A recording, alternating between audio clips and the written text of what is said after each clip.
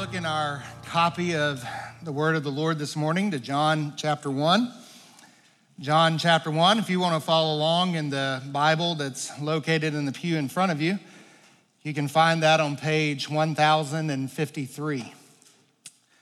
John chapter 1 or 1053 if you're using the Bible in the pew in front of you. And I know we just stood, so I'm going to invite you just to stay seated as we read this text. I'll read it aloud and you just follow in your copy of the Word this morning. And the next day, John the Baptist saw Jesus coming toward him and said, "Behold, the Lamb of God who takes away the sin of the world. This is he of whom I said, after me comes a man who ranks before me, because he was before me. I myself did not know him, but for this purpose I came baptizing with water, that he might be revealed to Israel."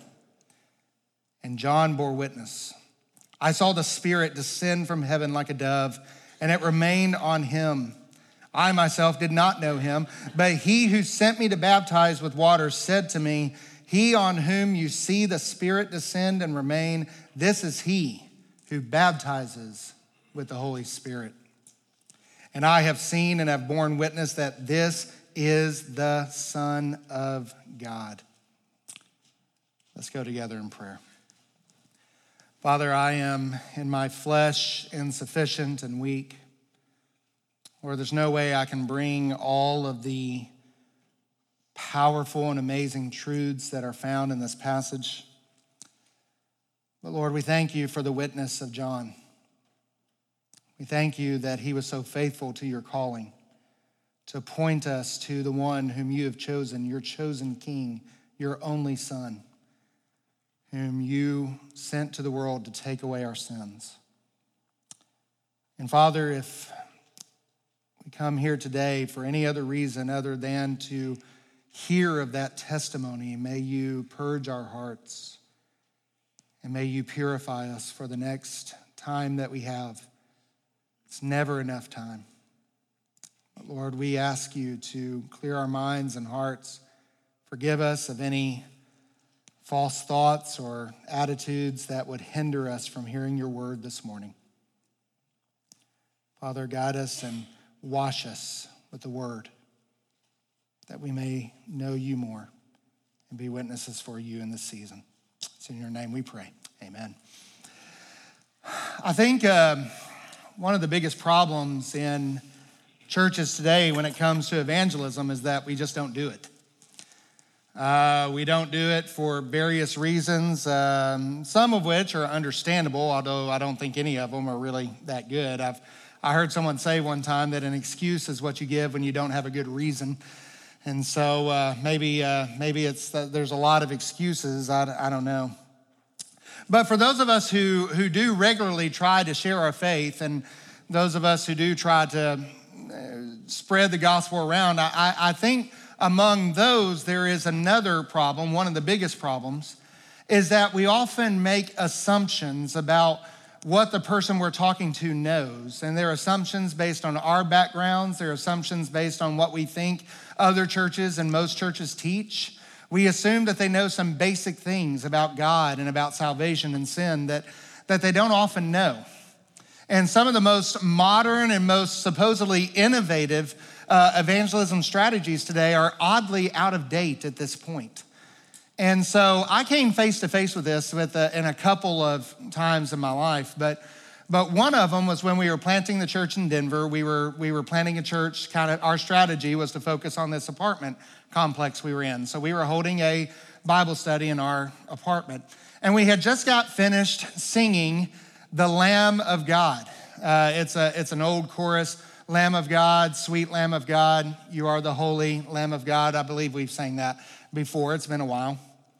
And after we were done, it's kind of an open format. And so one of the ladies said, "Why do we call Jesus the Lamb of God? That just doesn't even make sense."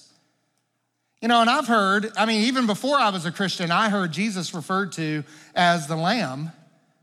And I just kind of assumed that was something that everybody should know. But the truth was that she had absolutely no idea.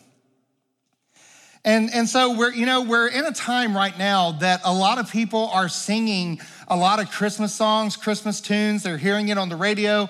They're hearing it in stores where they are. They're familiar with these words, but we oftentimes assume that they are familiar with what they are singing. They understand these songs that they have listened to their entire lives.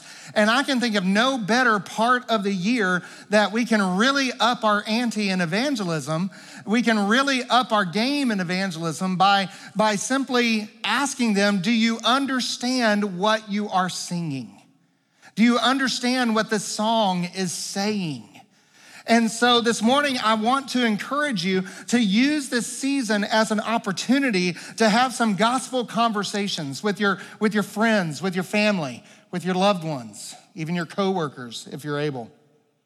In other words, to be a witness in this season. And that's why we're going to John this morning, is that we're looking at John's testimony to a bunch of people who were raised in what you might call the equivalent of the world's Bible Belt. It was Israel. They had the law. They had all of that. They understood the words, but they didn't really understand the meanings. And so John is testifying to a group just like this. And if you look in chapter 1 and verse 4, chapter 1 and verse 8, I think it really summarizes his testimony. It says, he was not that light, but came to bear witness of that light. And down beginning in verse 19, you can really divide his testimony by those two themes. The first few verses, verses 19 through 28, he's testifying that he is not that light. But then in our text this morning, what we're really interested in is that he is bearing witness to the light in verses 29 through 34. And as John gets into this more, we're going to see that he testifies that we want to look at that light, and that is where we find salvation. And then we are to be witnesses of that light. Beloved, all Christians are to be witnesses to the light of Christ. And there's no better time of the year to do it. No better time of the year. And so what are we to be witnesses during this season? It's witnesses to the incarnation. And what do they need to know? I think there are three truths that we see concerning the incarnation this morning. Three truths that we need to witness to, and I'm going to go through these as quick as I can this morning. There's so much more than what we could say, than what we'd ever have time to say here. But basically, we're going to say that we testify that Jesus forgives our sins, Jesus gives new life, and Jesus is God's Son. He forgives our sins, he gives new life, and he is God's Son. So let's begin in verse 29. We're to testify this season that Jesus forgives our sin. And how do we do that? John does something in the first chapter that no other gospel writer does. And that he is actually, when you compare this section, the first chapter through about chapter 2, verse 11, when you look at this, he's actually recording the early days of Christ. Now we know that John has already baptized him based on his testimony, but it doesn't seem yet that he has actually gone into the wilderness for fasting yet, like we see in the other synoptic gospels. And so what's happening here is that this is really the first 7 days of his ministry, and John organizes it around 7 days, and it kind of corresponds to the 7 days of creation, that this new creation is beginning in 7 days of ministry for Christ. That's a freebie. And Jesus is not necessarily calling disciples yet, but some of his disciples are going to start following him because they're kind of curious based on what John said. And so they're not really called at this point, but they're just kind of a curiosity following, if you will. And why are they so curious? They're curious because of John's testimony. Behold, the Lamb of God who takes away the sin of the world. Now, what does that mean? Why, like the one in our Bible study, what does it mean that Jesus is the Lamb? Believe it or not, that's actually quite a controversial topic. We don't know exactly what might be in John's mind here. I think there's a couple of very good contenders, though. There's a couple of places that give us some background, like, for example, Exodus chapter 12, and you see the requirements for the Passover lamb. And you remember, all of us have read the Exodus, or we have seen Exodus movies where the Passover lamb was to come into their home and live for 14 days. It became kind of a part of the family, you will. And then on the 14th day, it was to be killed, and the blood of the lamb was to be put on the doorpost. And then when the angel came by and judged the enemies of God, when it saw the blood applied to that household, it would pass over them. And so obviously that's going to be a really strong contender. But I think we've got another contender in Genesis chapter 22. And I'm going to invite you to go there for just a moment. Genesis chapter 22, we've talked about this not too terribly long ago. But you may remember that this is the text that is referred to as the binding of Isaac. In fact, the Jews know this as the binding. And in this text, Abraham is, because he was told, he was given the covenant, and part of the covenant was that he was to teach his children righteousness, and he failed to do so. And as a result of that failure, the promised seed had to die. He had to be sacrificed. And so Abraham is told by God to take your son, your only son, whom you love. By the way, does that sound familiar? That's significant. But he tells him to go and bind him and take him and offer him as a burnt sacrifice. And you may remember they're walking along, and Isaac's kind of starting to get a bad feeling about this. And he says in verse 7, Dad, I see the wood. I see the stuff to make the fire. I see the stuff to make the altar, but where's the sacrifice? And you remember what Abraham said? He says in verse 8, my son, God will provide for himself the lamb for the burnt offering. And you may remember that when Abraham was just about to raise his knife and kill his son in obedience, God says, stop. And Abraham looks in the distance, and what does he find? But he doesn't find a lamb, does he? What does he find? A ram. You see, Abraham was right. God is going to provide for himself a lamb, but on that day, when God withheld Abraham's hand, he did not provide a lamb for the sacrifice, but he provided something else. Why? Because the lamb was still to come. You see? And Abraham's hand was withdrawn from his promised son because later on the father would not withdraw his hand from the promised seed, Jesus himself.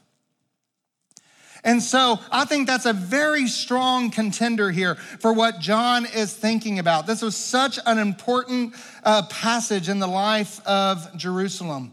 And even in some other places, the Bible catches up on this language and picks up this language. Like, for example, Isaiah 53, verses 7 and 8. Talking about the suffering servant, that he was oppressed and he was afflicted, yet he opened not his mouth. Watch this. Like a lamb that is led to slaughter. And then it goes on in verse 8, by oppression and judgment he was taken away. But as for his generation, who considered that he was cut off from the land of the living, stricken not for his own transgression, but for the transgression of my people. You see, it's picking up this language, and John is picking up this language and saying the lamb that God promised that he would provide all the way back in Genesis chapter 22, when Abraham said, as a prophet, God will provide for himself a lamb. John looks and sees Jesus coming and says, behold, the lamb. He is here. And here's why this concept needs to be so clear. Jesus is the Lamb of God who takes away our sins. And how does he do it? Like a lamb led to slaughter. He is taken away by oppression and judgment for the transgression of God's people. And so this is why this needs to be so clear. I was sharing my faith with, I was witnessing to a young lady. This was years ago. And she understood that God was creator.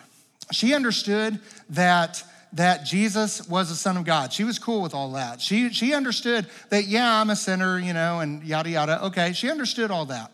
But then I got to the point to where she was going to be judged for her sin, and she started arguing with me. That is not true. That is not true. That God would never do that. That is not true. That is not true. God would never do such a thing. She just simply could not accept. She argued with me, and she never did accept the idea that God would hold us accountable for our sins. Why does she have such a problem with that? Because, beloved, I think in our culture today, sin is largely defined in really self-centered ways. In other words, if we think of sin at all, sin is taught as really nothing more than mistakes, or is taught as a failure to live up to your true potential. Sin is really just a failure to be okay with yourself, to love yourself, a lack of self-esteem. It is all of those things. We're broken people, and that's our sin. Jesus died to help us become our best selves. He died in order to help us live up to our true potential so we can have our best marriages, our best lives now, our best whatever it is. In the case of the health and wealth, you can have everything you want, basically. You just have to claim it. Basically, Jesus died to empower us to become whatever we want to be and whatever we want to do. That is largely the gospel today. And is it any wonder why so many preachers, even in our county, so many preachers are not expositing scripture. They're trending toward pop psychology and all of this other kind of stuff. And is it any wonder why so many Christians flock to those messages? Because I want to be my best life now. I want to have my best life now. Think about that, beloved. If your best life is now, that means you're going to hell. You don't want your best life now. You don't want to be your best self now. And by the way, even if you wanted to, you couldn't. That's not how the scriptures define sin. Scripture defines sin as an offense first and foremost toward God. In fact, David in Psalm 51, in his great confession after Bathsheba, he says, "Against you and you only have I sinned and done what is evil in your sight." Now you say, well, wait a minute. He sinned against Bathsheba? Yes, he did. He sinned against her husband? Yes, he did. But David understood that his first and primary offense was against God himself. And because his first sin, his first primary offense was against God, our problem, beloved, is that we must find peace with God. We must be reconciled to God. That's why I love Dr. White on what night was it we went? Monday. That's why I loved Dr. White on Monday, talking about, he began with calling Jesus the Prince of Peace, and then he went through Romans chapter 1 all the way to Romans 5 in that time, talking about justification. And the big question is, how can we have peace with God? Because, beloved, that is the question of all ages. How can we have peace with God? Because God has made the way. God has provided the Lamb, and he has made peace with those of us who believe. Paul says, "For in Christ all the fullness of God was pleased to dwell, and through him to reconcile to himself all things, whether in earth or in heaven, making peace by the blood of his cross." God has made peace so that they must, beloved, understand that not only that they are sinners, but that our sins make us accountable before God.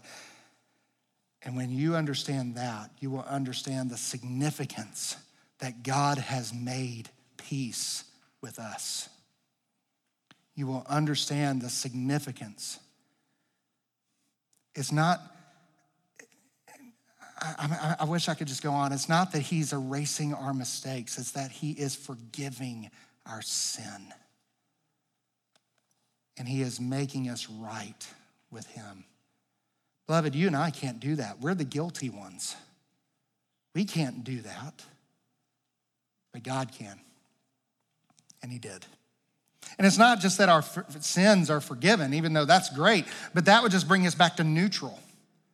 But God has done more than that through Christ. He has given us a wonderful gift of more than that. He does more. We're to testify not only that Jesus forgives our sin, but we also testify that Jesus gives us new life. Now, let me show you where I'm getting this. Back in John chapter 1.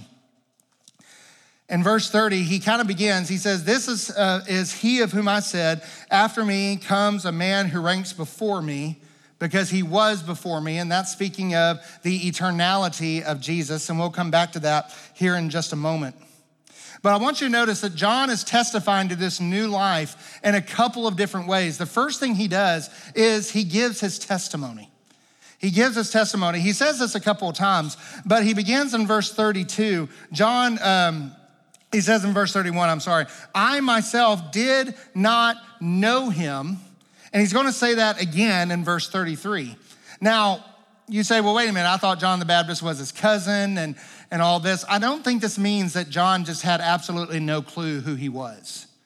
But I think what it means is that John did not understand the full significance of who Jesus is. He knew of him. He was acquainted with his cousin, but he did not really know him. He knew that he was here this day in order to bear testimony, bear witness to the one to whom was to come, but he did not understand the full significance of it. Maybe he thought of Jesus as a new king that was going to kick out the Romans like all the other Jews did. But then that day comes. He begins in verse 32. He says, I did not know him, but then John bears witness. I saw the Spirit descend from heaven like a dove, and it remained on him. And I really like how the NASB translates this, because it's not just that he just saw it, but it actually translates it, I have seen. In other words, this is something that has stuck with me. I saw this, and I can see it today just as plain as day as I saw it yesterday. I have never forgotten this. I am testifying to this. This changed my life. And as he goes on, he explains the significance of that testimony in verse 33. I didn't know him again, but he who sent me to baptize with water said to me, he on whom you see the Spirit descend and remain, this is he who baptizes with the Holy Spirit. Man, there's so much I wish I could get into, but for lack of time, Jesus gives a fuller account of the work of the Spirit in John chapter 3.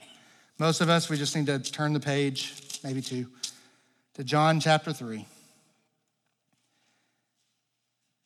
And the most significant in John 3, Jesus is talking with a religious leader that came to visit with him at night, Nicodemus.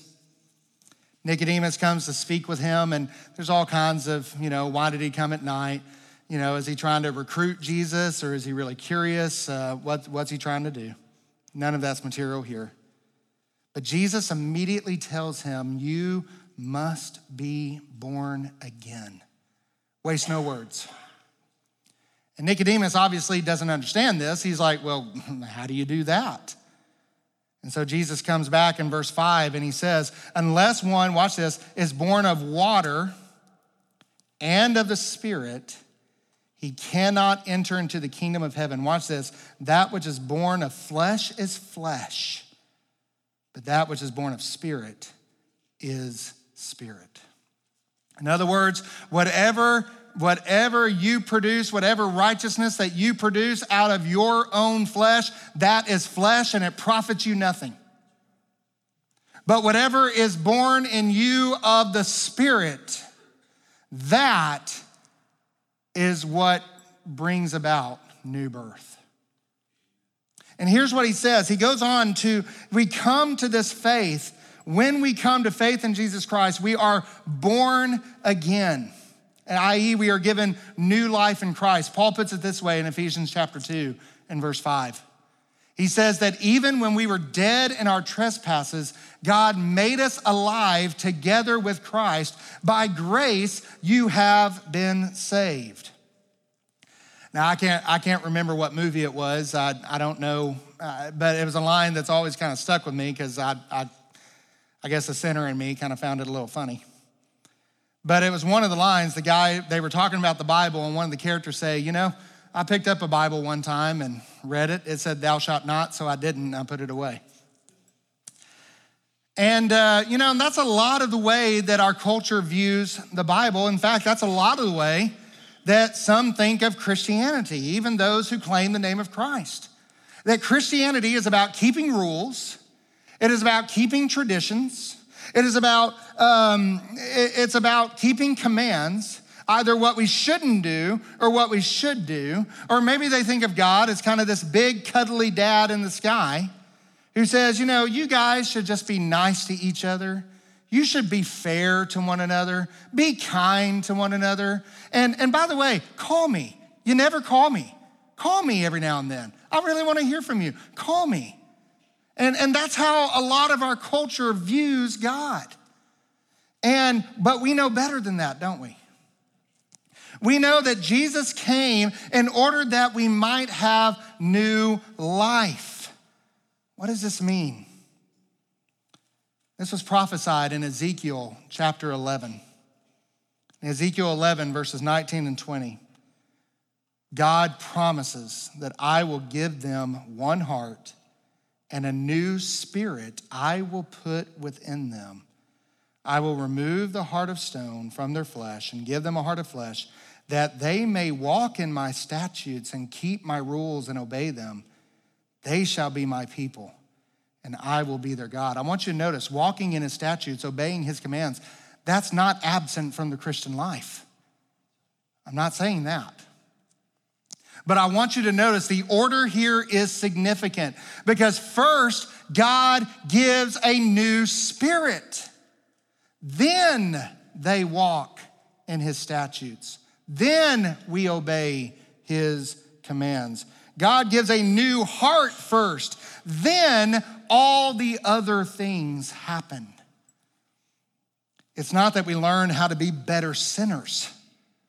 It's not that we learn how to hide our sin better, which is what many Christians who hold to these views, that's basically what they're doing. They're just disguising it better. That's not what we're learning how to do. But it's that we are given a new life through the Spirit of God. It is a new life. We are new creations. And even in our salvation, that Spirit is changing us and conforming us more to be in character with this new life. 2 Corinthians chapter 3, verses 18 says, and we all, with unveiled face, watch this, beholding the glory of the Lord, are being transformed into that same image from one degree of glory to another. For this comes from the Lord, who is the Spirit. That which is born of flesh is flesh. That which is born of spirit is spirit. You see, what this movie character missed is that all the commands of the scripture reveal God's character to us. And we recognize that we fall short and the Spirit comes and gives us new life. And now we go back to those same commands and realizes that each and every one of them reveals what Christ is like, and we desire to be more like Christ through them because of who he is and what he's done for us. That's how sanctification works. That is new life. It comes through the Spirit. When you look at the commands and you say, I can't do that, that's the point. That's the whole point. We talked about in Sunday school this morning how the law did not save. In fact, we came across a verb portion, a verb form of the word Torah, and it means to point. That's all the law means, to point. The law doesn't save. It only points to the way of salvation, which is only through Christ. Only through Christ. So Christ has the power to give us new life, and he has sent the Spirit to do that. How? Because of who he is. We testify that Christ forgives our sins. We testify that Jesus gives us new life. We testify that Jesus is God's Son. Back in John chapter 1, verse 34, John says, and by the way, I want to make a distinction. John the Baptist, for those of you who may not know, is not the author of our gospel. So there's John the writer, and then there's John the speaker. So John the speaker says, and I have seen and borne witness that this is the Son of God. How did John know that? Do you remember that day he says, I've seen and bore witness that this is the Son of God? He already talked about, he saw the Spirit descending on Jesus as a dove. You remember that, right? But what did he hear on that day?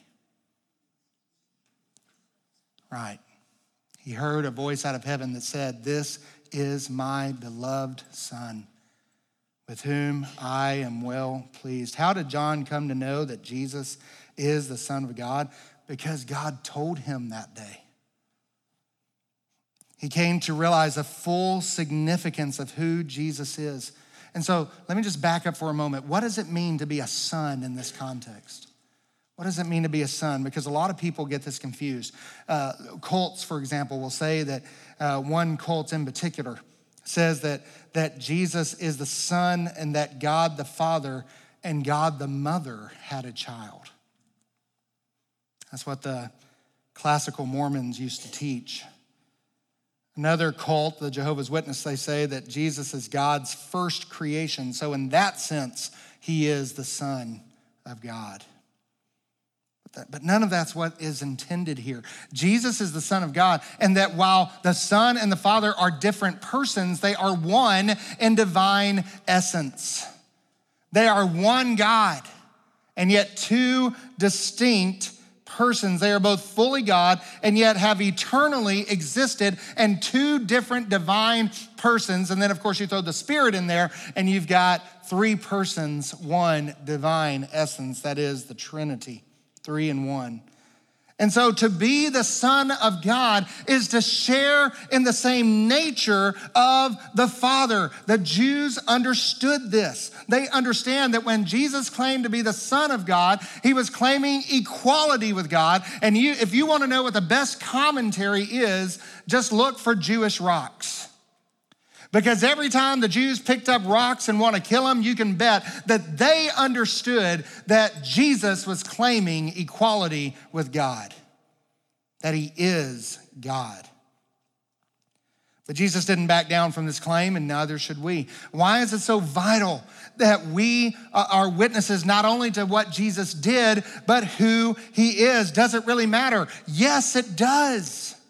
Because a Jesus that is a Jesus other than the Christ of the Bible cannot save you. A Jesus that is made up by some cult. A Jesus that is merely a good prophet or a good teacher or all of those things. That Jesus may be a great little sentimental pal, but he cannot save you. Only the Jesus of the Bible can save you.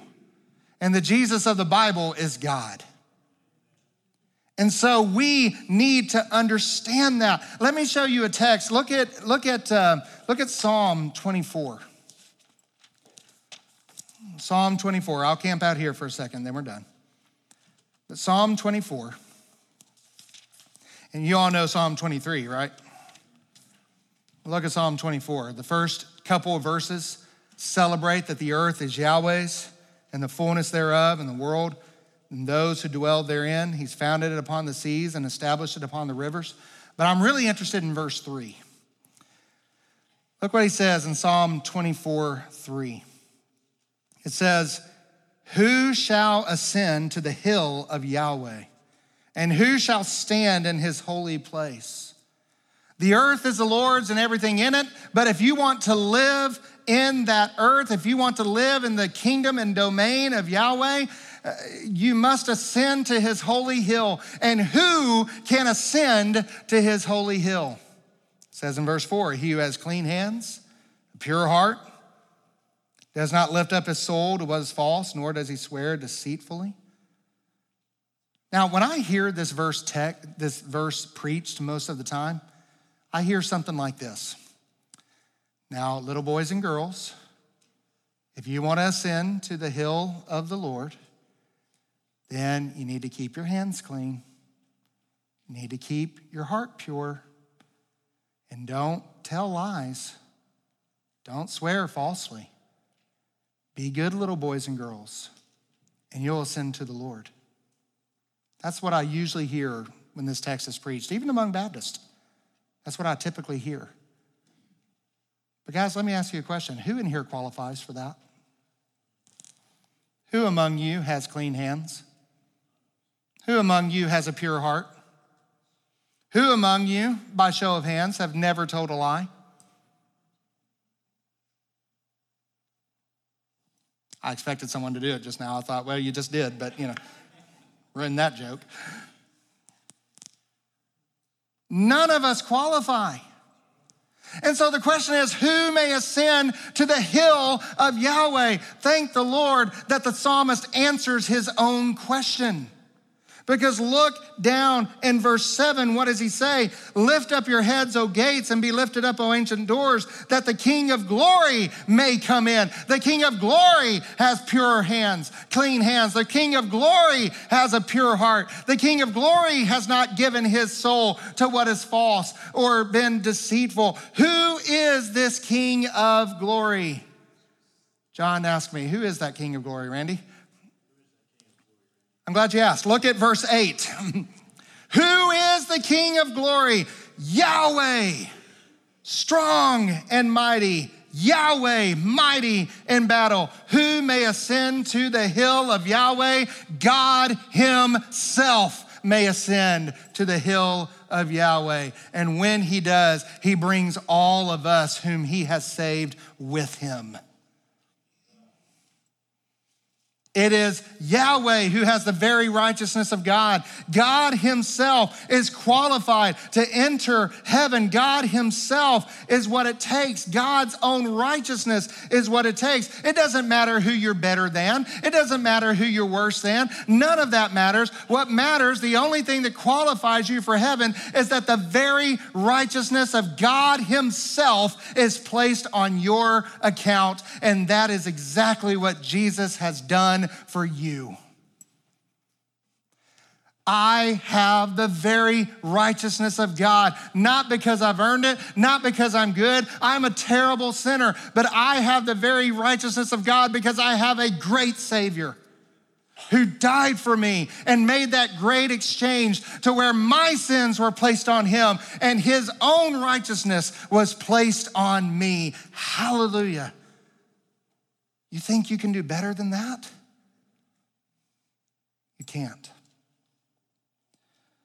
If Jesus isn't God, then his righteousness is not good enough. If Jesus is not God, then we are all doomed to hell.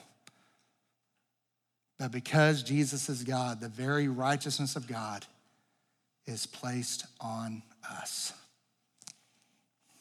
Only God can bring us home. That's exactly what Jesus has done. So, beloved, John demonstrates in his testimony that we testify that Jesus forgives our sins. He gives us new life, that he's God's own son. Personal testimonies are helpful. I think that's great. We saw that John used his own testimony in his encounter with Jesus. Definitely start there, but don't end there. Explain the significance of the testimony like John did. And my prayer is that we will take the opportunity of this season to do that. And so let me just give you a couple of conversation starters real quick. How can we do this effectively this year? What are some practical ways? I've already mentioned, maybe if you hear someone humming or singing a Christmas song, you might ask, do you understand what that song means? It kind of reminds me of Philip and the eunuch. As he was riding back to Ethiopia, we imagine, and he's reading Isaiah 53. And Philip walks up to his chariot and says, do you understand what you're reading? Maybe in the same way, you can follow Philip's example and say, do you understand what you're singing? Do you understand what you're listening to? And share the gospel with them. You might ask someone, why do you love Christmas so much? There are some people that really, really love Christmas. You know, I mean, like they started in October. It's annoying. But, and if you started in October, I'm sorry, but it is annoying. So, you know, you might ask, why does Christmas mean so much to you? Why is it so special to you? You know, the Lord designated special feast days in Israel precisely to prompt questions so that people will ask, what do these things mean? You might ask, what do these things mean to you? And someone who's a little more familiar with the story of Christmas perhaps ask them, why do you think it was so important that Christ was born of a virgin? Why is that part of the story? Maybe they never thought of why it's so important. It's to show that we can't save ourselves, that salvation must come by spiritual birth, by miraculous birth, and Christ was miraculously born of a virgin. Do you have that miraculous birth? Here's how you can have it. You know, just conversation starters like that. Just a few suggestions. But beloved, take advantage of this season. It's the one time of year that people are listening to songs that contain amazing truths. So take advantage of it. Show them the gospel through whatever it is that they're singing. What do these traditions mean? We're about to partake in communion, and one of the purposes of the means of grace, the ordinances, are that they are to prompt questions. You know, 2 of my 3 kids were saved by watching communion and started asking questions. That's exactly what it's supposed to do. And so this morning, if you're here and you don't know Christ, I invite you, don't partake with us because this is an ordinance for believers. But I invite you to watch and just watch the symbolism and watch what it means. What does it mean to take Christ in by faith, to make him part of your life, to make him your life? What does it mean to be sustained by Christ? By faith in Christ and the gospel. That's what this ordinance, this sacrament is all about. It's about viewing Christ and Christ crucified. And so as we prepare, I'm going to ask you to bow your heads for just a moment. And I'm just going to ask you, the scriptures say to examine our hearts. I'm just going to ask you for one moment as our servants begin to make their way down here, prepare for the supper. If you are here and you are a non-believer, we want you to know that you are invited to observe what we do. We want you to ask questions. We want you to ask what's going on here and what these things mean. But we would ask you not to participate because this is something that is for believers. If you're here this morning and you're not a member of our church, but you are a believer in Christ, baptized believer, we do invite you to partake it with us. You do not have to be a member of our local church to do so. And so, just invite you now for just one moment to examine your hearts and whatever sin you may need to confess. Let's do that now.